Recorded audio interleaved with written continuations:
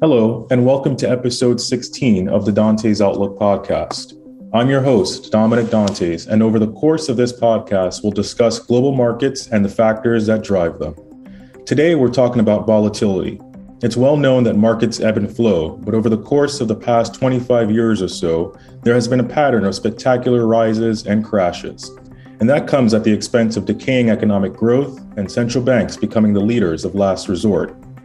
To understand why this is happening, we turn to Tim Lee, the author of The Rise of Carry. He explains that carry trades, or borrowing at low interest rates to finance higher yield investments and assuming market stability, are behind recurring booms and busts. Tim and his fellow authors argue that market crashes are not the result of economic recessions, rather, market crashes cause recessions. We've got a lot to explore, so sit back and listen in. Tim, welcome to the podcast. Thanks very much, Dominic. Thanks for having me. Yeah, it's great to have you. It was an awesome read. I learned a lot, and it's a bit frustrating reading it and applying it to today's markets, which is really interesting, and we'll unpack a lot of that. So just get started with a little bit about your background and what motivated you and your team to write this book. Yeah, so I spent over 20 years working for asset management companies, always as an economist. I spent my whole career as a financial economist. And then I set up on my own, and I'm living in the UK now, but I was living in the US then. I set up on my own small group consulting to hedge funds and other asset managers. That was in Connecticut in 2003. Now I've come back to the UK in the last year or two. So I've always been doing financial economics. And at some point, I guess, in the early 2000s, I started to get very interested in currency carry trades. And I felt that the currency carry trade aspect of the global financial crisis, the fact there was a lot of yen-funded carry trade activity going on, was kind of very was kind of being ignored. I felt it was much more important than was people think about, because people think about the global financial crisis of 2007, 2008 as being about mortgage-backed securities and banks having too much risk on their own books. But I felt there was this other aspect of currency carry trades going on behind, and I got more and more into that. And then my son was working for me in the consulting operation for a while. My son Jamie, he's in his mid-30s now. He's had a good career in asset management himself as an economist, but he comes from a mathematics background, whereas I come from an economics background. So he got very interested in the whole volatility aspect and did a lot of work on stock market volatility, trading volatility in the stock market. And we did some papers for my clients, and we started to kind of feel, this all fits together. The volatility selling aspect of currency carry trades, volatility selling in the stock market. Jamie also did work on credit derivatives and stuff, and we kind of started to see a pattern there. And then Kevin, who's the other co-author of the book, someone I've known for a long time, he very successfully ran a hedge fund called Old Cold Iron out of San Francisco. They were very successful. He had a long background in finance and asset management, and he kind of moved into academia. But I was very much in touch with him, and he said to me at one point, you and Jamie should be doing a book on this stuff, because then he was also doing work on carry trades at Berkeley, and in the finance department then. And I'd been saying the same, and we just started one, and I told him that, and then he asked if he could be involved, and I thought that'd be great, because I knew he'd done interesting stuff too. So the three of us then worked on that book, and it took a long time. I agree about the frustrating bit. It's a really difficult, the stuff in the book, everything is connected to each other. And I kind of think we're really saying that the way you have to look at markets is a bit different from the way people do, but it's very, very complicated. And I don't feel that we understand it fully, but I suppose in the book we're trying to point in their right directions, I think, anyway. Yes. And financial markets and the way they interact with the economy is a very complex topic, and people usually boil it down to sort of straight, this causes that, that happened and that meant this happened, and I mean, I suppose we're saying it's a much more complex system than that. And this idea of volatility selling has become central, but it doesn't mean it's easy to understand or easy to predict things particularly. But we're hoping the book can give people some sort of insights into the way we should be looking at things. Yeah, definitely. And just break it down for us. What is a carry trade? Yeah. So carry trades, I was slightly touching on there already. When you read about carry trades, if you're reading your Bloomberg or something and it talks about carry trades, they're nearly always talking about currency carry trades, which is this, and which this idea goes back a long way, kind of simple idea where a carry trader, who could be an institution, could be a company, could be an individual trader, borrow in a low interest rate funding currency, which can easily be the US dollar. So the US dollar has very low interest rates. It's got a very liquid market. So you borrow at US dollars, say, and then use that to fund a position in a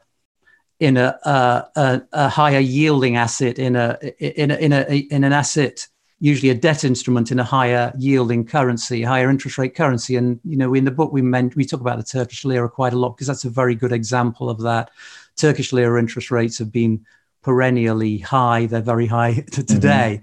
I haven't kept up with them, but they've been sort of 19-20%.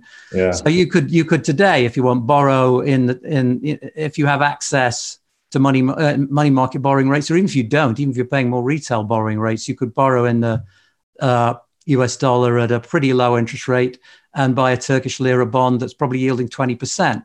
So you then gain that interest rate spread, which is the interest rate spread on the currency. And that's known as a currency carry trade. And the key, though, is it obviously doesn't, and the Turkish lira is a very good example because the Turkish lira keeps crashing, and it has done again over the last year.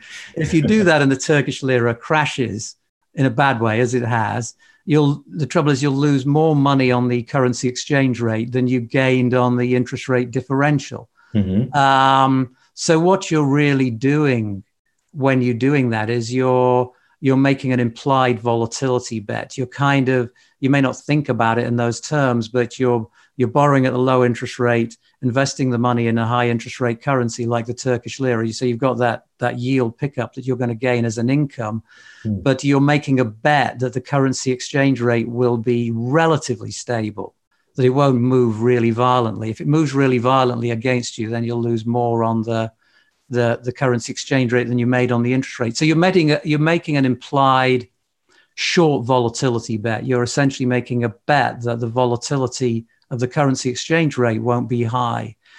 And, when we started, particularly Jamie, my son, and his contribution to the book, started looking at volatility trades in the stock market, which, you can make the same kinds of implied volatility bets in the stock market by doing things like writing put options or shorting VIX futures. That's the purest way of doing it, shorting the VIX, the measure of the S&P 500 implied volatility, which is tradable. Or you can write put options or do other things which will make you money, will earn you a premium or an income if volatility remains quite low or doesn't jump.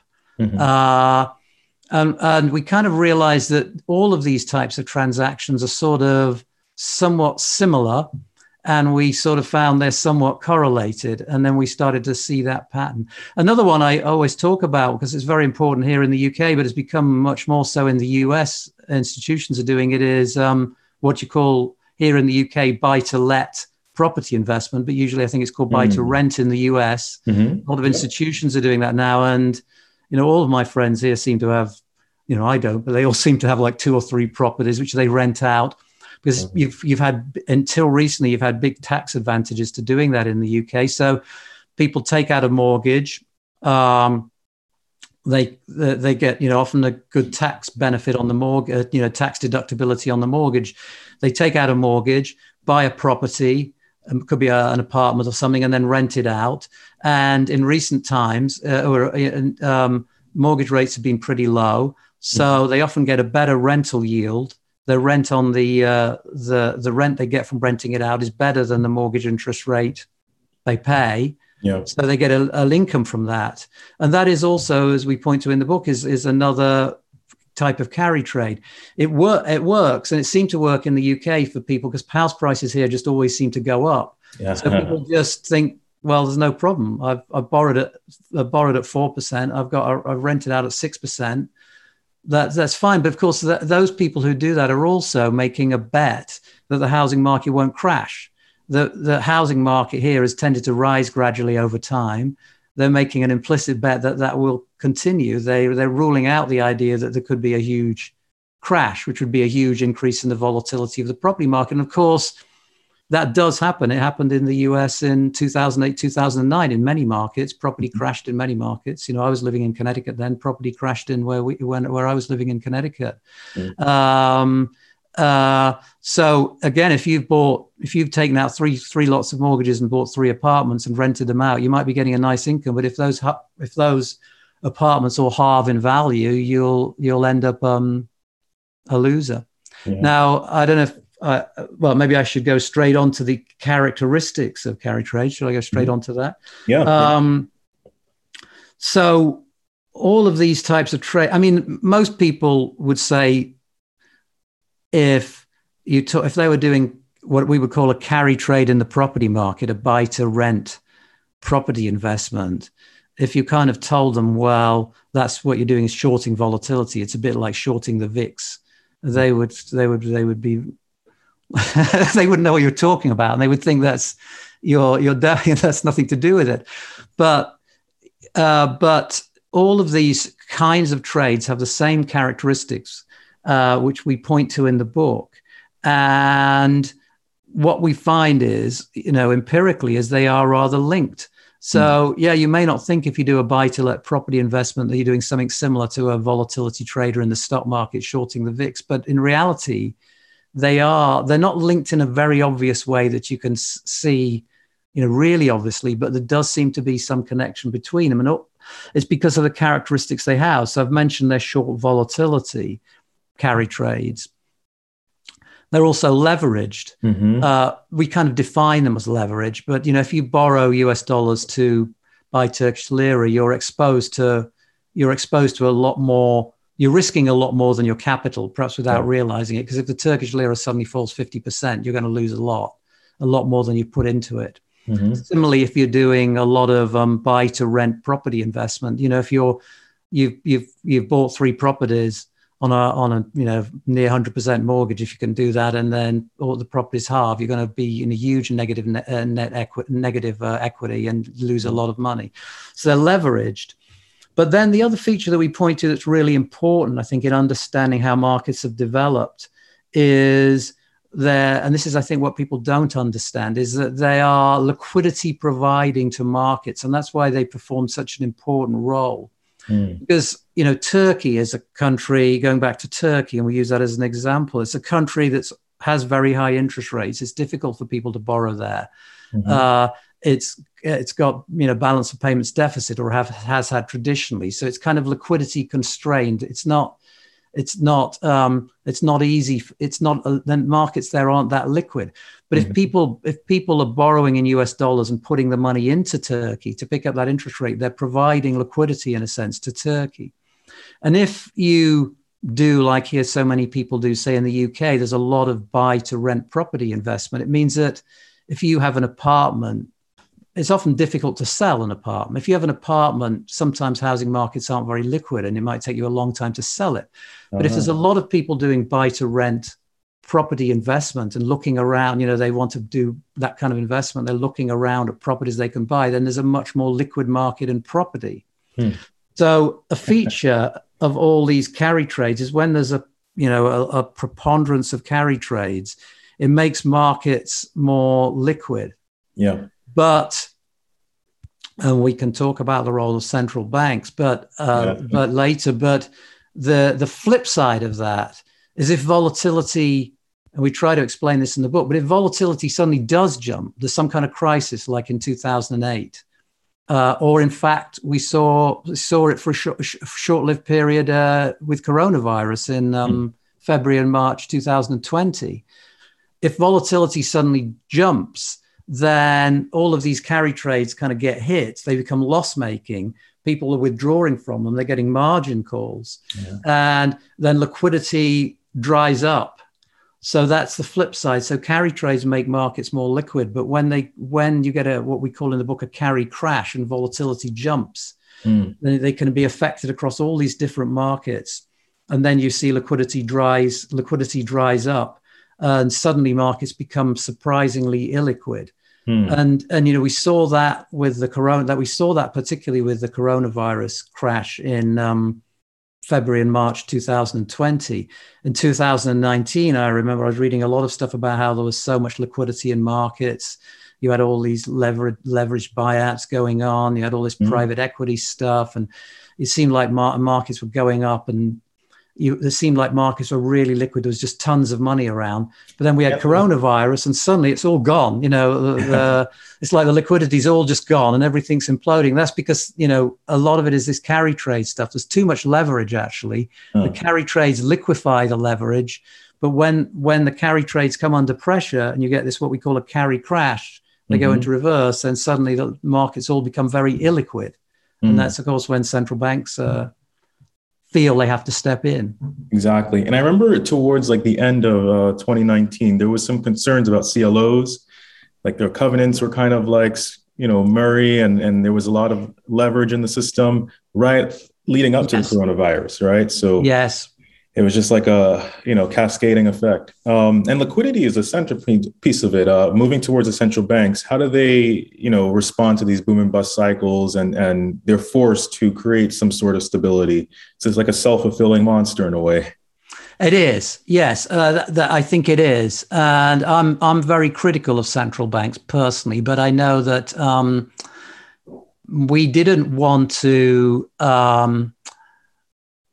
I know my co-author Kevin is more sympathetic a little bit, and we didn't really want to make the book a kind of central bank bashing book. There's actually, I'm not going to publicize other people's books, but there's a book that's come out that's more popular than our book that is a kind of central bank bashing book. There's a few of those books, blaming everything on central banks, and I think it's realistic. I blame central banks a lot, but yeah, they have felt that it is their job to not allow, as I just mentioned, and when you have a carry crash like happened in February and March 2020 with coronavirus, liquidity dries up across all markets. And as we've tried to explain in the book, and this is one of the more complicated areas, I think, we think that the cycle in the economy is now very much connected to the cycle in financial markets.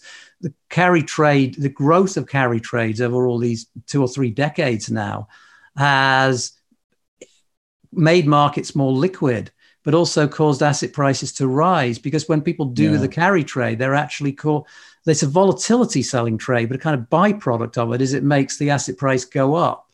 If you, like I mentioned with buy to rent property, which is the simplest thing, when people do buy to rent property, they're taking out a mortgage and buying an apartment and renting it out.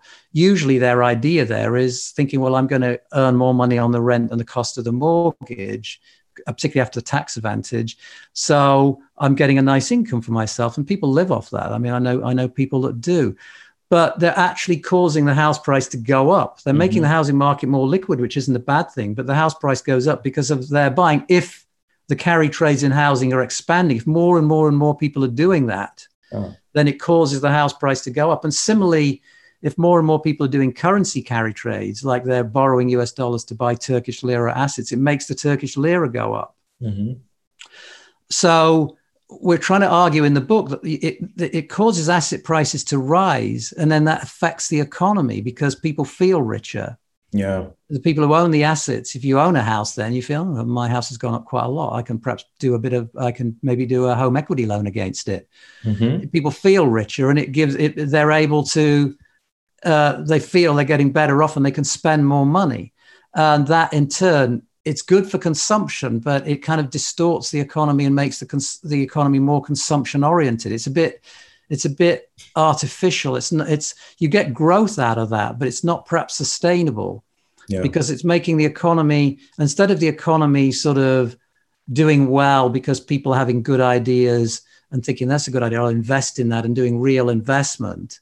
It's making the economy do well because people are feeling richer because of asset prices going up, and then thinking, well, I can spend some money now. I can have a better time. I can go on holiday. I can do this because my house has gone up and my stock portfolio has gone up. Yeah. So it's good for the economy in the short run, but not really in the very, very long run. I think we'll see the effects of this much longer term. But of course, when you have the carry crash and the asset prices crash, then everyone, oh my God, I just lost a lot of money. The economy then does very badly because people draw in their horns, think, I've just lost a lot. And so the central banks feel that that's part of their job, to not let the economy plunge into recession.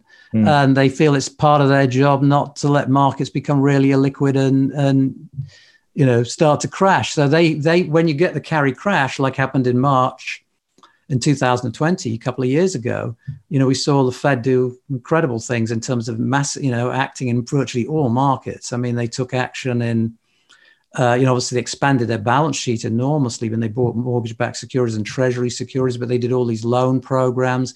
They committed to buying corporate debt. I've forgotten everything they did, but they did so many different programs. They were acting in all markets to kind of reliquify all the markets and suppress the volatility across all the markets. And it worked to the extent that it caused markets to go back up. And in fact, we've gone into this huge bull market.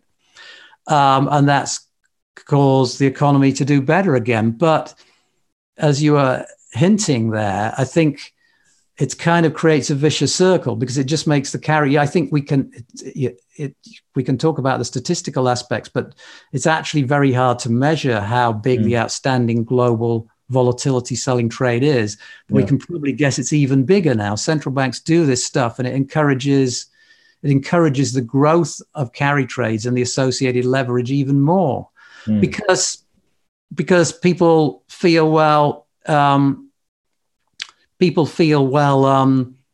okay, well, it was a bit bad, but we've come out of it fine. Central banks are in control. They're able to suppress the volatility, so it's safe to go back in the water and put more of these kind of trades on. And when as carry trades are growing and growing across more instruments, volatility selling trades are growing across more instruments. The markets, as say, helps liquidity seem to become more and more liquid. Asset prices rise and the economy does well again, and it all seems fine until we get the next carry crash. And I think one thing to point to is that there's always a reason for the carry crash. And I think you might want to ask me later on about where we are now. But I mean, we have the situation in the Ukraine at the moment. And so, you might wonder, well, could that cause a carry crash? I mean, the market always will find a reason, but really, from our perspective, the carry crash occurs because we've got to a point where there's too much the carry trades are leveraged. You've got to the point where there's too much leveraged, and the amount of leverage in the system, we call it systemic leverage, is too great. There's too much leverage, even relative to what central banks are doing. It's like a kind of house of cards. And at some point it reaches the point where it just can't grow anymore and starts to shrink. And a point we make in the book also is the rise in asset prices, as we've been getting again over the last 2 years, tends to cause imbalances of various types. People start spending too much money. They're not saving enough. The carry trade into Turkey, because it's a capital flow into Turkey, causes the currency to be too high, and not so much now, but in the past. And that causes the balance of payments to go into deficit. So you get these kind of you get imbalances in the economy caused, and that also the fact there's too much leverage and economies become unbalanced sort of sets us up for the next carry crash. And the thing that people identify as having caused it, like coronavirus, is really just the trigger. I would say that even if coronavirus had never happened, we would still have had a crash such as we had in February, March last year at some point. Maybe not then, but later on there would have been a similar kind of thing, which would have caused the Fed to act, and people would have probably seen some other reason for it. So, it's interesting to think about that now, and we can come back to it. But with what's going on in the Ukraine now, could that cause a carry crash? And it could, but whether it will or not really depends on, are we at that point again where the amount of leverage, the amount of risk being taken has outrun even what the central banks are doing. It's like you've got the central banks trying to prop things up and pump in the liquidity, and you've got the fact of leverage getting too high and potentially outrunning even what central banks are doing. So you can still get a contraction, which is the carry crash, which tends to happen quickly because carry trades are levered, which means people are subject to margin calls. They're subject to having losses that get out of control. They have to cut their positions, and that's where it kind of snowballs once it contracts. And as I say, liquidity that's created by carry trades evaporates in the crash. Yeah, leverage can only go so far, and I think people become accustomed to the asset price inflation, and that leads to the mispricing of risk. And what we saw in 2008, that transfer of risk, right? Yes. And at some point, there has to be some sort of risk premium or management. How do you sort of measure the imbalance, right? I think you talked about balance of payment, the net transfer funds. Talk to us a little bit about those indicators. Yeah. So in the book, we particularly talk about this circular flow of dollars, which is kind of a little bit technical. And I'll be honest with you, I did wonder whether we should have that in the book, because it's perhaps of more interest to economists and market people. But the interesting thing about the dollar, we argue in the book that the dollar and the US and the Fed and the S&P 500 have become very central. If you see this as a sort of if you think of the world economy as sort of, or the world financial system as being this sort of whole load of carry trades that are partly correlated and related to each other, and people are hedging risk and transferring risk, as you just suggested. So you've got this great kind of system of carry trades across markets across the world. We're sort of saying the US is at the center of that kind of nexus. And the we'd argue, and it's a more complicated argument in the book, we argue the S&P 500 is very critical because a lot of risks are hedged back into the S&P 500 because it's the most liquid volatility trading market. But that means that the US is the source of funding.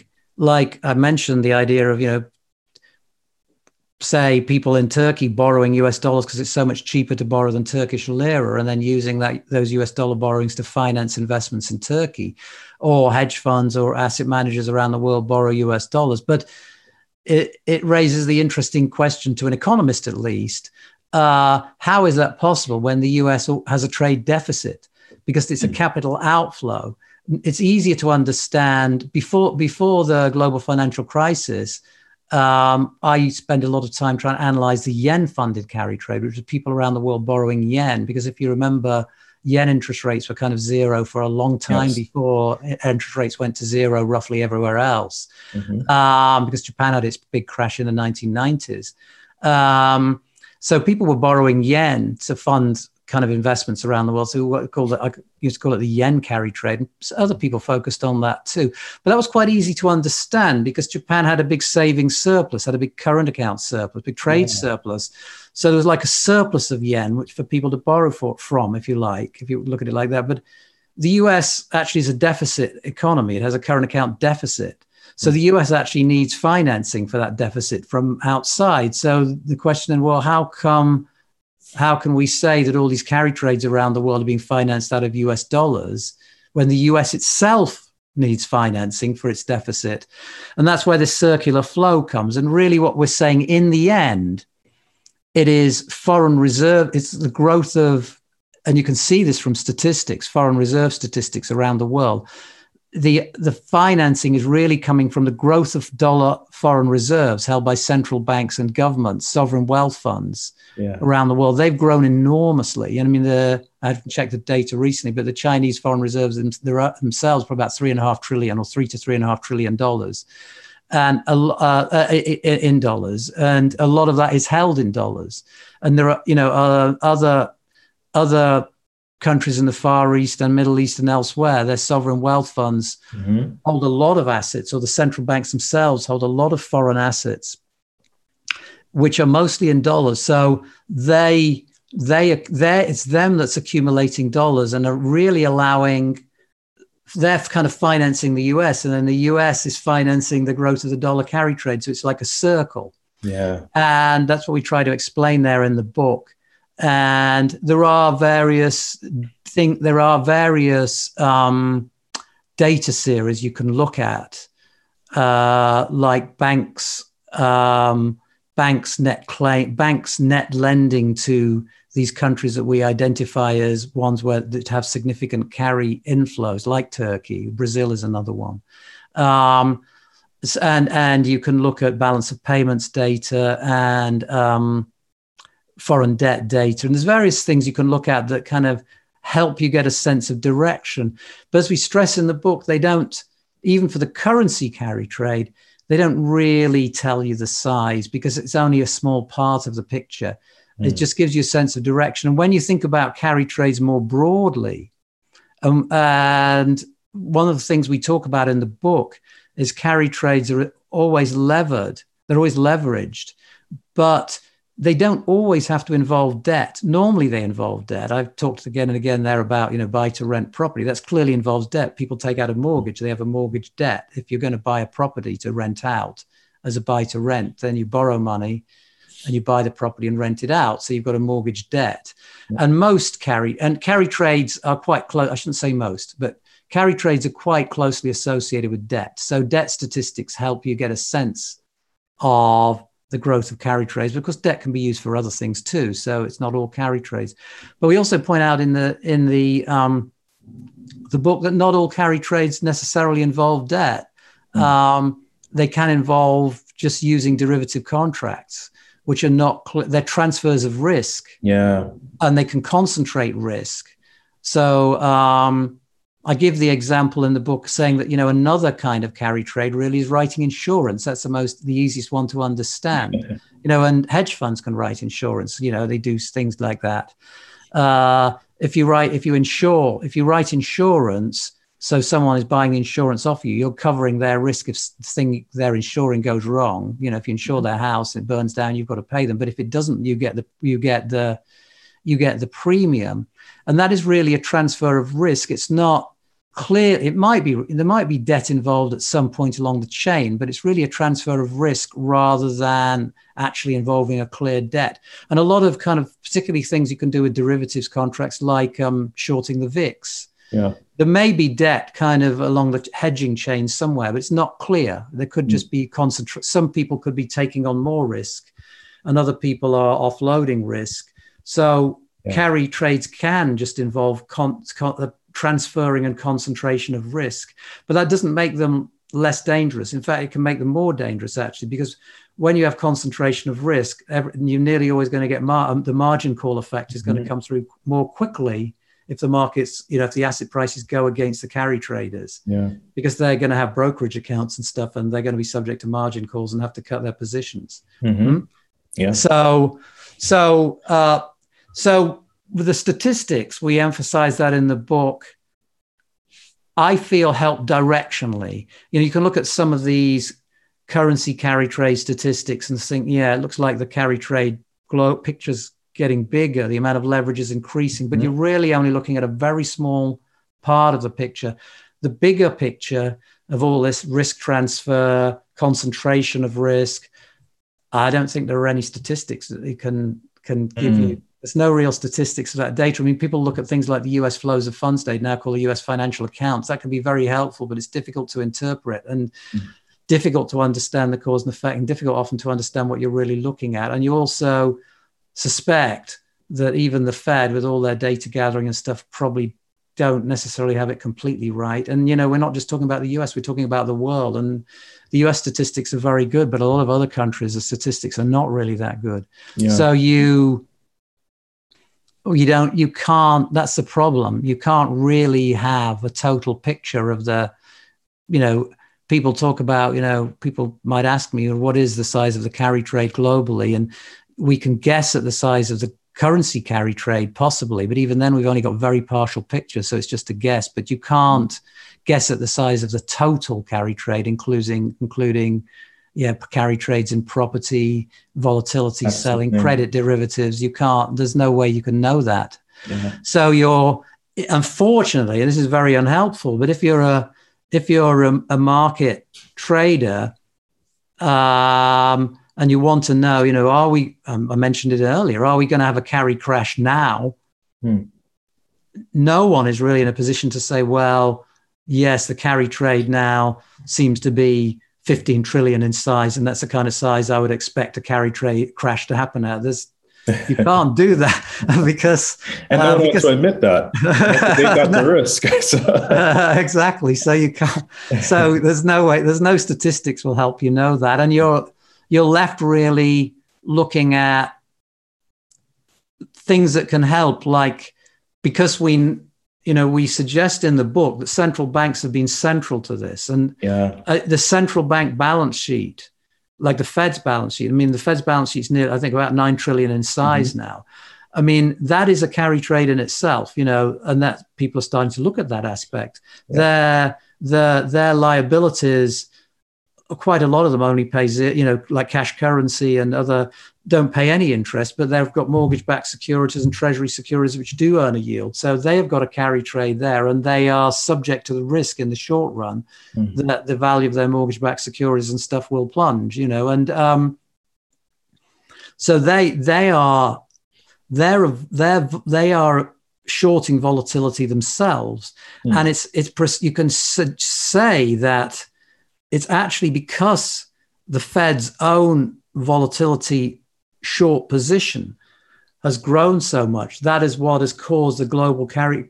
I mentioned that the US, we argue, is the center of this whole global nexus of carry trades, because the Fed's own carry trade has expanded so much by trillions of dollars that is directly behind the expansion of other carry trades. Because if the central bank expanding their own carry trade, they're in some sense they're increasing the supply of carry trades, if you like. But as they do that, they make the asset prices better, and they encourage other people to do that. But at some point, it lowers the prospective return to carry trades, and that's another way of looking at why you get the carry crash. At some point, there's too much leverage, and the prospective return to carry trades has become too low. And then it can go into reverse. The Fed is the Fed and the central banks are central to that in that very direct way. You can definitely tell how it compounds the carry effect. And I would say from the asset management perspective, I joined Fidelity in 2014. I went from 2014 to 2018 or 2016. And the investment process was built on the business cycle in terms of global asset allocation, right? Yeah. We monitor the ebbs and flows, how asset classes perform, and it's pretty static. But then 2014, from 2008, you kind of had this disruption, and the cycles have gone longer than expected. Yes. So no one can really accurately pinpoint when the end occurs and when do you shift the allocation. So it causes this sort of unidentifiable risk. Yes. And you're forced to sort of reach out for yield consistently. Yes. And it's a very interesting cycle. And I think, that's the thing from an asset management perspective. It's like, how do you sort of manage money in this new regime? Because it's unpredictable. It's unprecedented, right? Absolutely. And the investment angle from your book, which I found really fascinating, was like how you constructed that carry portfolio. Talk to us a little bit about that and some of the correlations that you saw.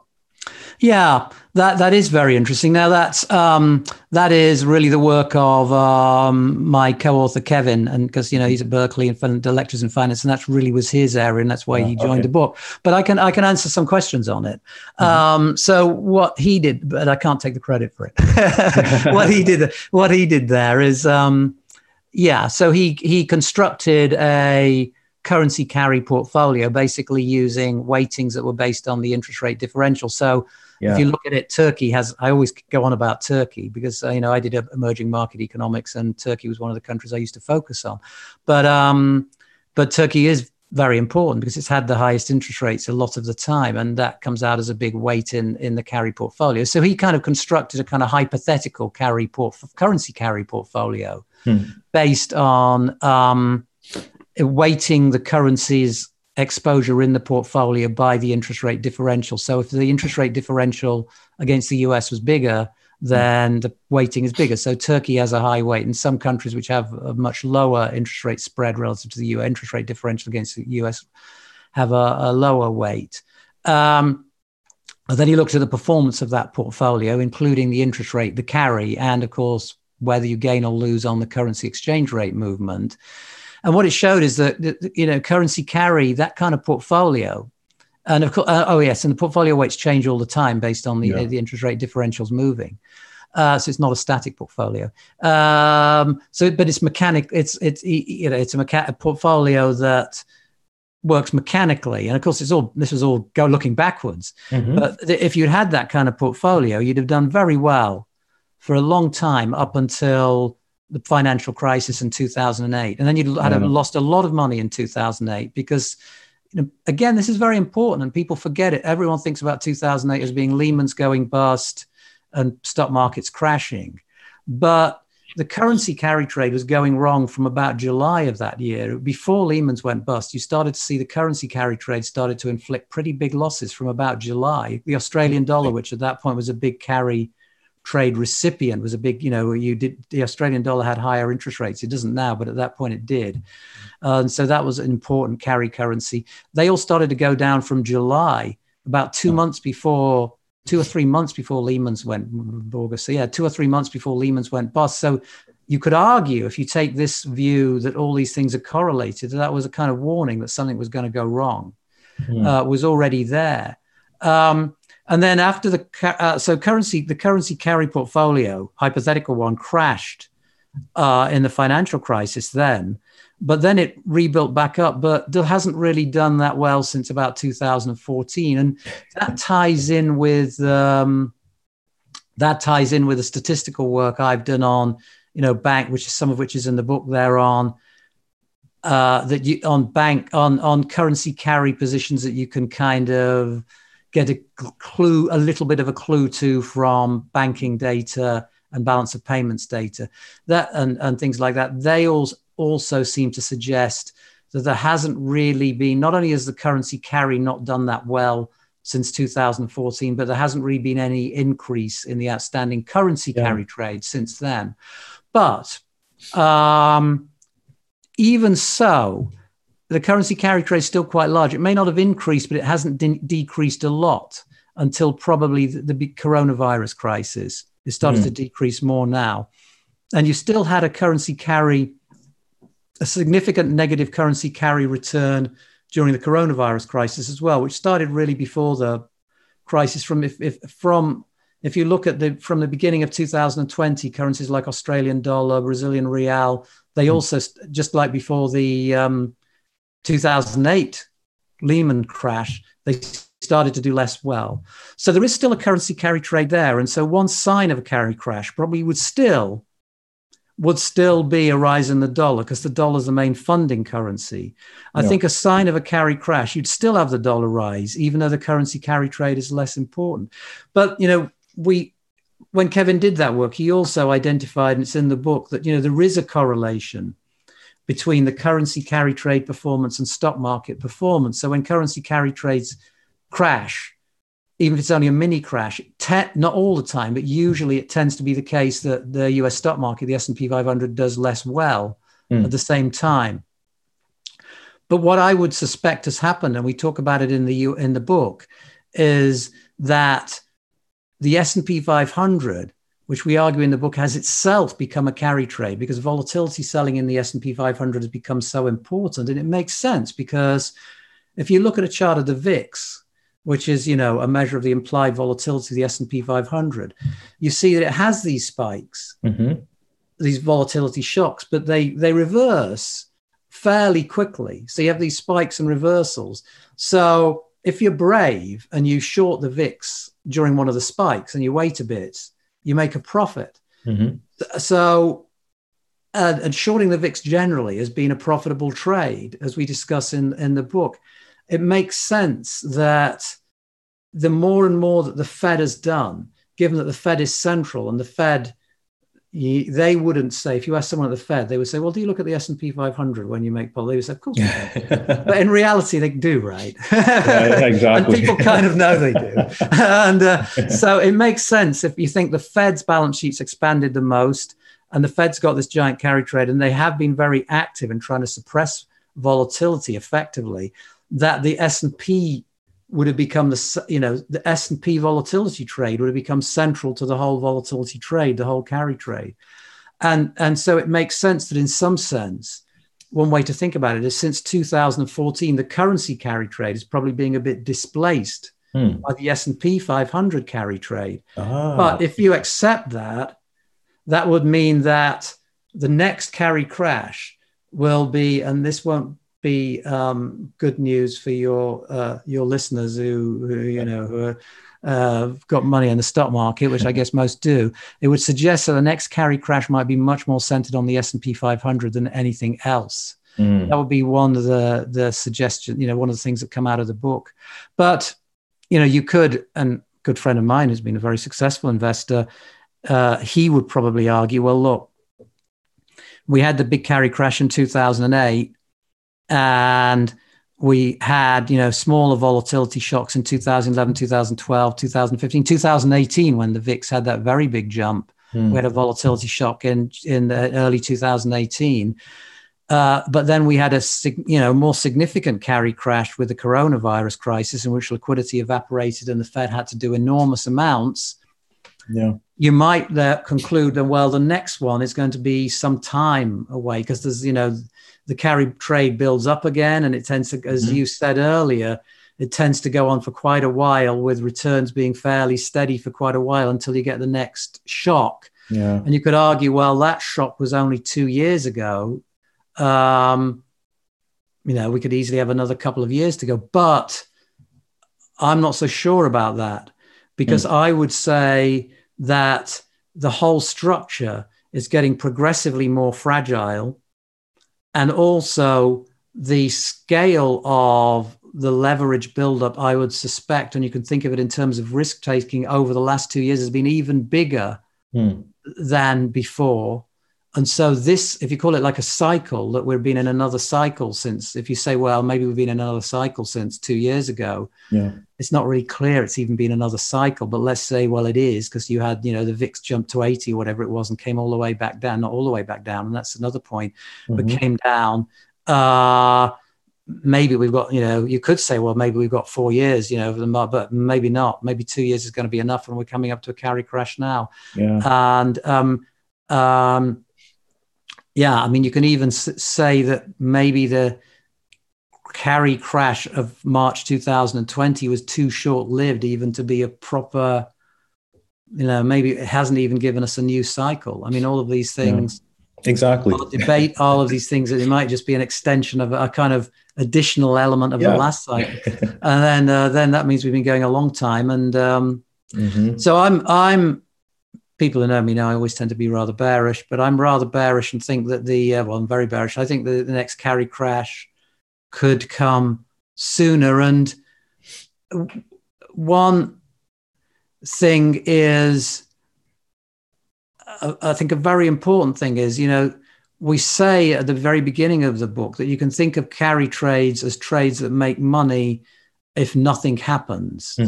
That if nothing happens, it's a very general thing, meaning that the world's quite calm. Everything's sort of, volatility is low. Everything seems calm. Everyone's doing fine. Markets seem liquid. Then carry trades work. But the nothing happens thing is kind of in the eye of the beholder. When you get a shock, as I say, the shock is really, there will be an identifiable cause, but that identifiable is the wrong word. It'll be something that people pick out as a cause, but the cause is really only the trigger. It's a question of whether the amount of leverage is already too great to be sustainable. The scale of the carry trade is too great to be sustainable. And you normally get some clue before the supposed cause. So I just mentioned the Lehman crash. You had a clue, which is that the currency carry trade was already going sharply into reverse from the summer of 2008, before the Lehman crash. Now, I would say that in the coronavirus crash of February and March 2020, we already had the repo market starting to freeze up in September 2019. And that was actually quite a serious thing happening there. And people overlooked it a bit, but it was actually pretty serious. You had that market, and the Fed, which had been trying to contract its balance sheet, had already gone back to expanding its balance sheet because of that. So there was a warning that leverage was getting too high relative to the you can look at it from a monetarist perspective, the size of the monetary base. You've kind of got the Fed have provided liquidity, they've got the monetary base, the leverage gets bigger and bigger. At some point, the leverage gets too high, the leverage related to carry trades. It seemed that was already the case before the coronavirus. So coronavirus, in some sense, was probably only a trigger. So the question is, you can see a potential trigger now with the Ukraine thing, but the question is, do we see the other warning signs that are already there that could be kind of warning signs that the leverage is already too high? And I think there are some warning signs in the way that the market is getting harder because, we're saying in the book that the S&P 500 is now central. I think there are potential warning signs in the way the market itself has been behaving, given if you take the view that the S&P 500 is really everything is centered on that now. Yeah. But we've seen the dollar gaining a little bit of strength possibly. And perhaps the most important thing is that we've possibly, and we haven't touched on this, but we've possibly seen the beginning, and we talk about this at the very end of the book, of a regime shift in which we're moving away from this regime that we're talking about that's existed so long. We possibly see the beginning of a regime shift. And one of the market indicators of that is the VIX. If you look at a long-term chart of the VIX, it's sort of, yes, it's having the spikes and it comes back down like it did with coronavirus, but it's not coming down since 2017. It hasn't really been returning to as low a level as it did previously. So there's some sense of a very, very gradual uptrend. Which could be the sign that which could be the sign that the regime that we describe in the book is all. At the end of the book, we talk about what might be the signs of a regime change, complete regime change. We move into a new regime. That's the most hard thing to think about. But there may be the signs that is happening. And if that is happening, I guess, it's just a gut feel, that it won't be such a long gap in terms of time between carry crashes. If we're going into a regime shift, the carry crashes might be more frequent. And in the last chapter of our book, The Rise of Carry book, in chapter 13, we actually touch on that, where we sort of say that if there's a regime shift, it'll probably take place over a long time, and there'll be more volatility, and there'll be a more disruption. So it may be that the idea that you mentioned, that you have these kind of long periods of pretty steady returns and liquid markets, and then you have the crash, and then the Fed do stuff, and then you go back to the same, that we may already be moving out of that into shorter periods between crashes. So you've got that to worry about. You've got the fact that the markets are showing some signs of a carry crash already.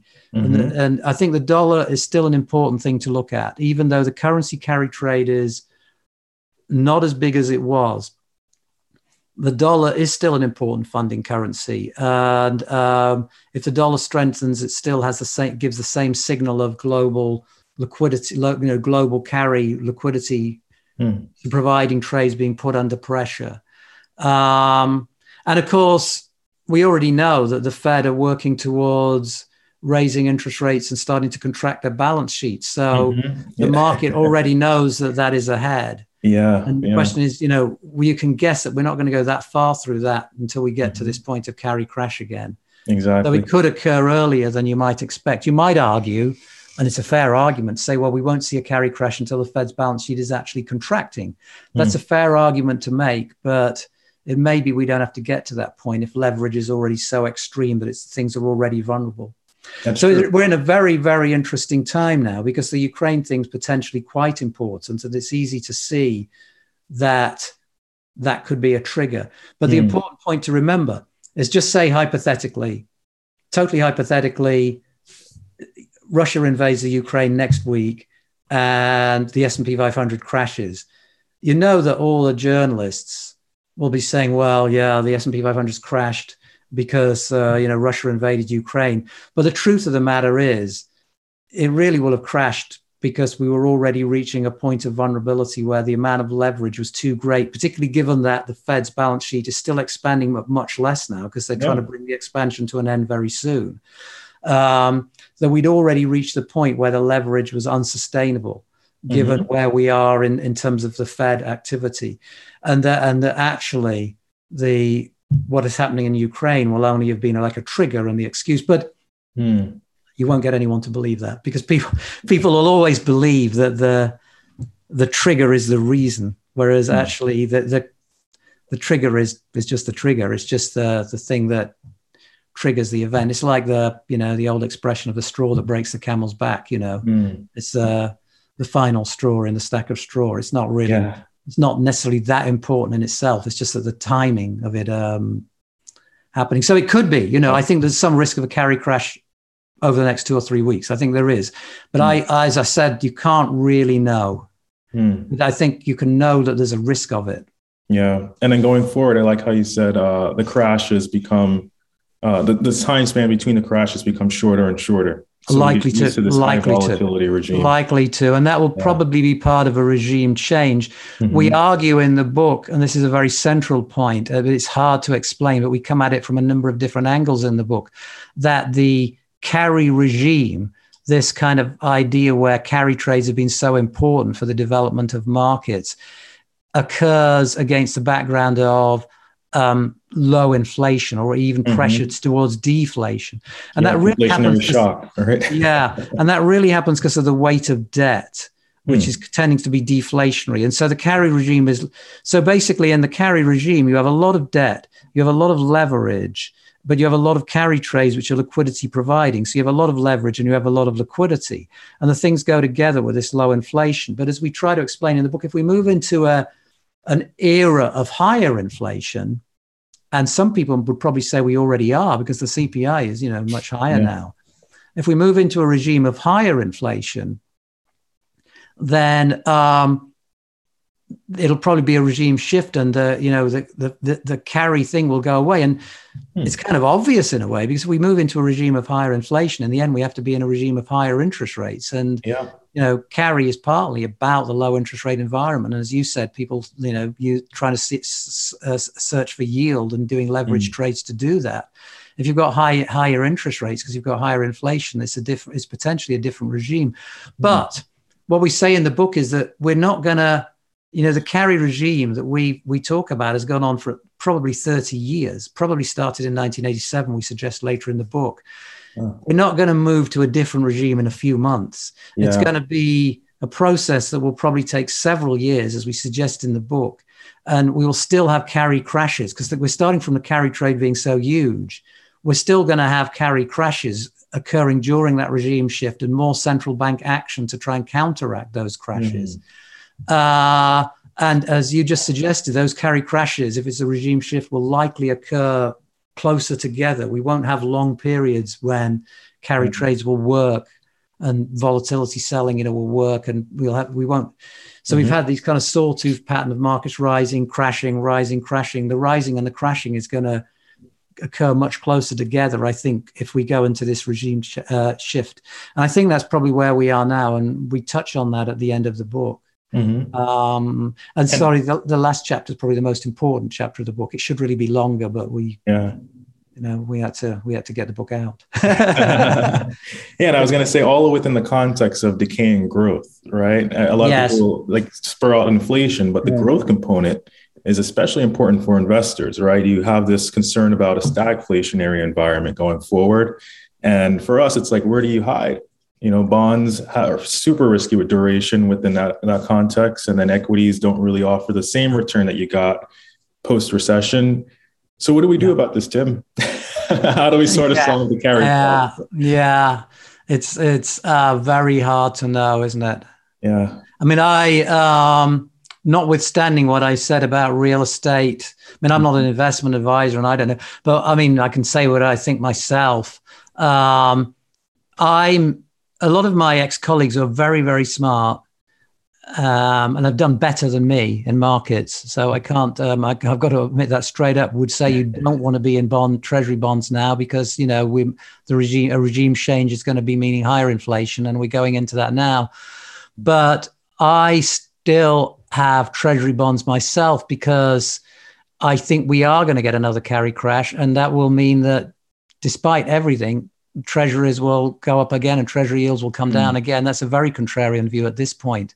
But if we get another carry crash, I think you have to expect that will probably happen. Yeah. So at this point, not forever, but at this point, I think you can have treasury bonds. I say, and I'm a disclaimer, I'm not an investment advisor, and I've done pretty poorly in markets myself, so no one really should listen to me. But yeah. I do think, and then the other thing is, notwithstanding that there's a big carry trade in real estate as well. I mean, at least with real estate, you have a number of, good features. You can get a rental yield on it. You have got some inflation protection in real estate usually. Mm-hmm. And if the worst comes to the worst, you've got some bricks and mortar there if everything else blows up. Yeah. So I think, having some, I think if you're in equities, I don't disagree with those people that think that, you want to be in things that have got more obvious value in them now and are,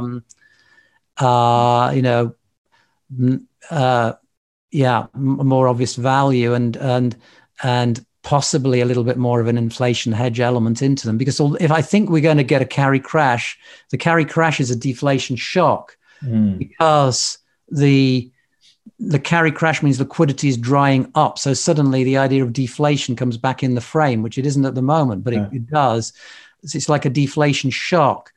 But so that would suggest that, in that commodity equities, like mining companies and stuff, will likely do badly in the deflation shock. The deflation shock might be quite short-lived because we can probably guess that central banks will abandon their plans to shrink balance sheets and raise interest rates. And so, as we're in this regime shift, the crashes will come closer together, but they might be not that long-lived, and central banks might become more and more inflationary. So the deflation shock may be relatively short-lived, and as we shift to a regime which is more inflationary.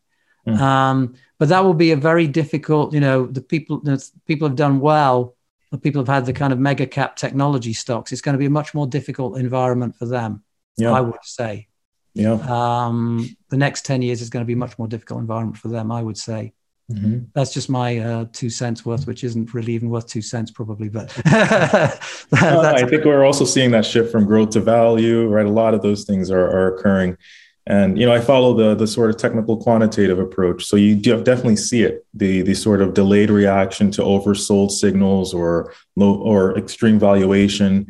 And what that just means is that you got to find a way, if you're going to stay invested, do it the relative way and look for areas where there's less volatility. And that might be treasuries, the traditional safe havens, of course. But it'll be very difficult, I think, going forward. It's going to be very difficult. And we say that right at the end of the book that, the next 20 years is going to be very, obviously the book came out a short while ago, but it's still very relevant. And we say at the end of the book, it's going to be the next 20 years are going to be very tumultuous. I mean, if we're right about the regime shift, all these features, it's going to be very, very difficult, which isn't very helpful to say that. But I think that it is. People can't rely. Maybe that's the main point. A lot of people and a lot of institutions have sort of got to relying on 6 or 7%, expecting 6 or 7% returns every year. I'm afraid pension funds too. Yeah, you can't really expect that anymore. Exactly. I think that era is already. That's not a situation where that era is coming to an end. I think it's already ended. Yeah. And what we've seen this year, maybe it's leading into a carry crash, maybe it isn't, but it's already the era. I think it's leading into a carry crash, but I might easily be wrong about that. Yeah. But even if it isn't leading into a carry crash, we're not going to see 6-7% returns unless we have 6 or 7% inflation continuously. And I don't think we're going to get that. I think in the end, we're going to get a lot of inflation. We might have 6 or 7. I should perhaps go back a little on what I said. There was we might have 6 or 7% returns if we're having 7 or 8% inflation. That's the thing. Then it's you won't be getting real returns like we've been getting. Yep. But even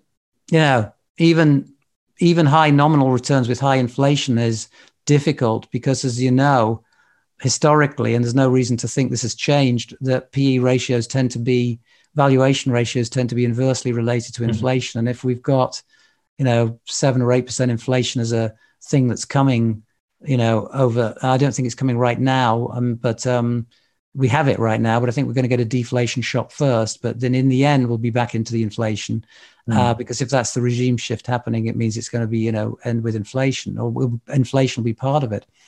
I mean, even if we have 7 or 8% inflation over the next 20 years annually, you can't really expect 7 to 8% nominal returns, unfortunately, because even then, because you will get a derating of PEs, we're coming from a high level of price earnings ratios. And, with that kind of inflation, you've got to expect the price earnings ratios go back to the kind of much lower levels they were in the old, in the very old days, to adjust. Yeah. Yeah. That's the thing. It's like the constant mean reversion of sorts, Yeah. And if you have a lower expected return, your risk should naturally be lower. Yeah. Oh, maybe that's the secret. Yeah. boring move, but safe. Yeah. Yeah. So it's going to be difficult. I think people who are making the shift into value, into commodity rate related type stuff, into stuff that has inflation. I don't, particularly if you have a longer horizon, I think that is the right thing to be doing. But you have to expect, I think, that we can still have another deflation shock when it might look like the wrong thing. We might, I personally still think we have another carry crash, and the carry crash, as we say in the book, is a deflation shock. So, when the carry crash happens, it's going to look deflationary for a short period, but it won't probably last that long. But, it will be painful if you're in some copper mine or something. It's going to be painful when that happens. But it's probably not the wrong thing from a 10-year horizon to be moving away from the big tech stuff into some of the more value stuff. True. I think it might look wrong on a 1-year view, though. Yeah. So I think it's a tumultuous next 20 years, but this year is going to be particularly tumultuous and already is starting like that. I don't think that's going to change. I think it's going to be like it all year, frankly. Yeah, definitely. We'll see. But this has been a great conversation. Excellent book. Waiting for part 2. Thanks so much.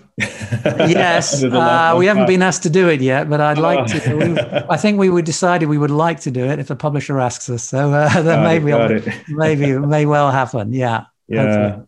Well, great stuff, Tim. It's great having you on. I enjoyed the conversation, and we'll definitely stay in touch.